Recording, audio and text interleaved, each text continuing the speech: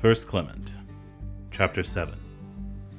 These things, beloved, we write unto you, not merely to admonish you of your duty, but also to remind ourselves. For we are struggling on the same arena, and the same conflict is assigned to both of us. Wherefore, let us give up vain and fruitless cares, and approach to the glorious and venerable rule of our holy calling. Let us attend to what is good, pleasing and acceptable in the sight of him who formed us.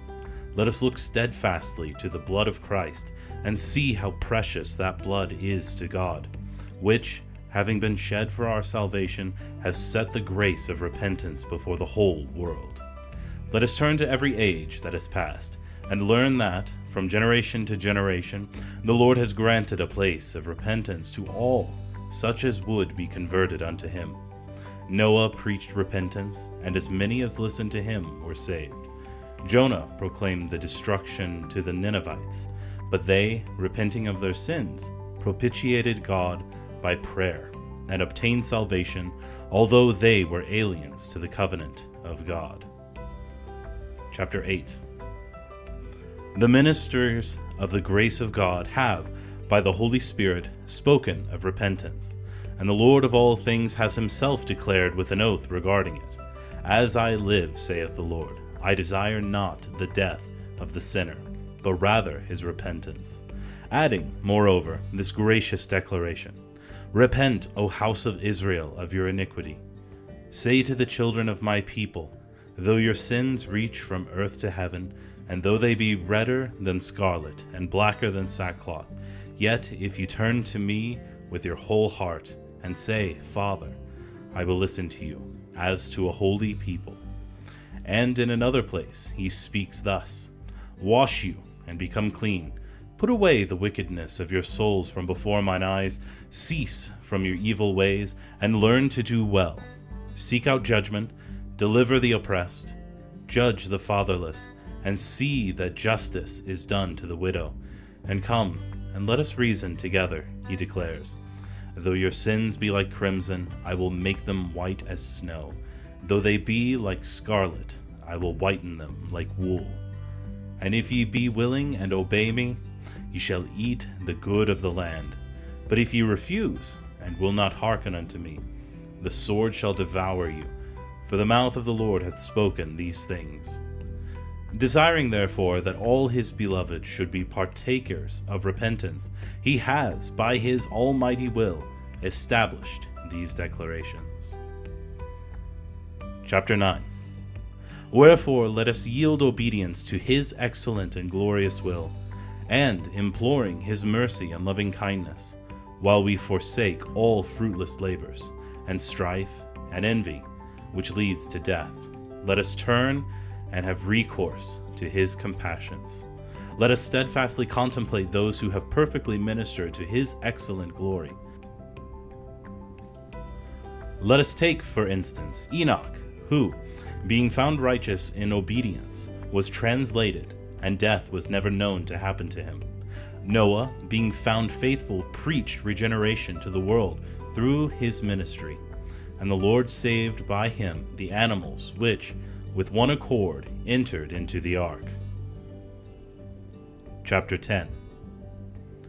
Abraham, styled the friend, was found faithful, inasmuch as he rendered obedience to the words of God.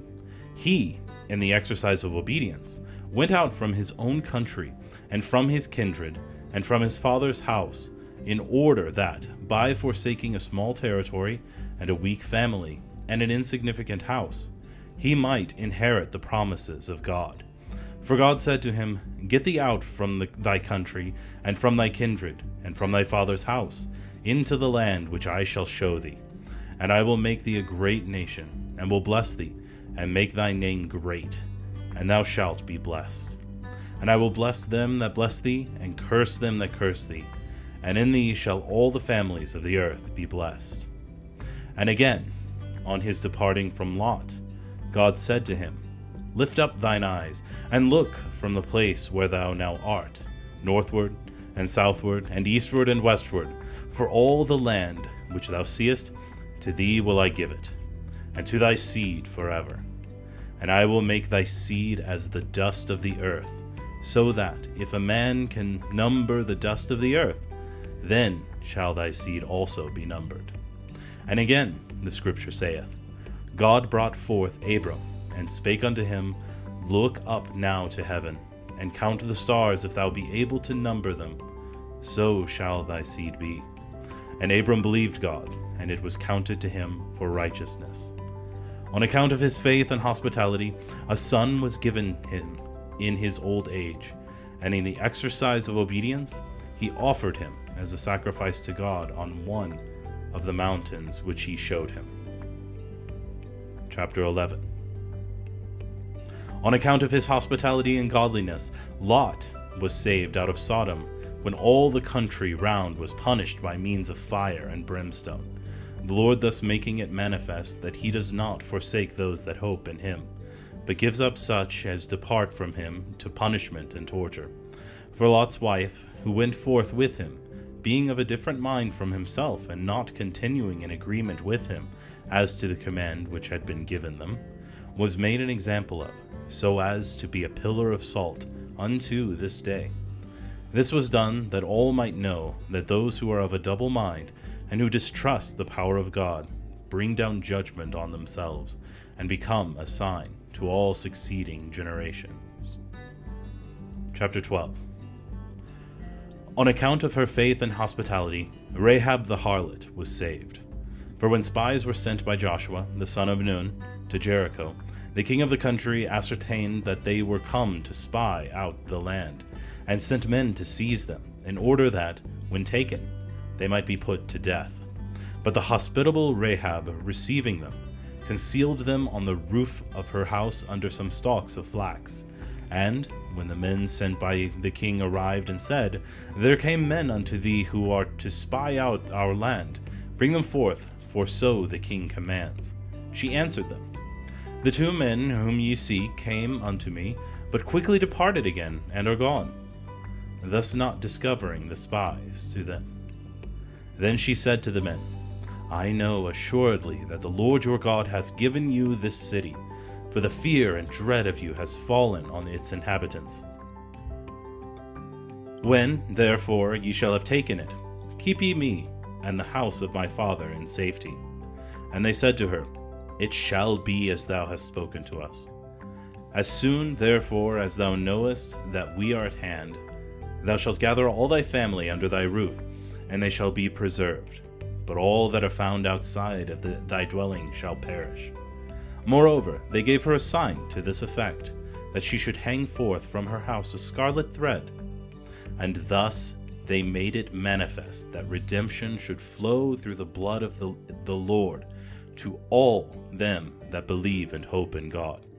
Ye see, beloved, that there was not only faith, but prophecy in this woman. Chapter 13. Let us therefore, brethren, be of humble mind, laying aside all haughtiness and pride and foolishness and angry feelings, and let us act according to that which is written. For the Holy Spirit saith, Let not the wise man glory in his wisdom, neither let the mighty man glory in his might, neither let the rich man glory in his riches, but let him that glorieth glory in the Lord, in diligently seeking him, and doing judgment and righteousness, being especially mindful of the words of the Lord Jesus, which he spake, teaching us meekness and longsuffering. For thus he spoke, Be ye merciful, that ye may obtain mercy. Forgive, that it may be forgiven unto you. As ye do, so shall it be done unto you. As ye judge, so shall ye be judged.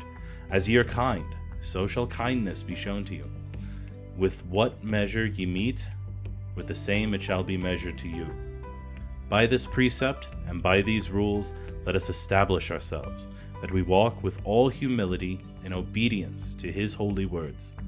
For the holy word saith, On whom shall I look, but on him that is meek and peaceable, and that trembleth at my words?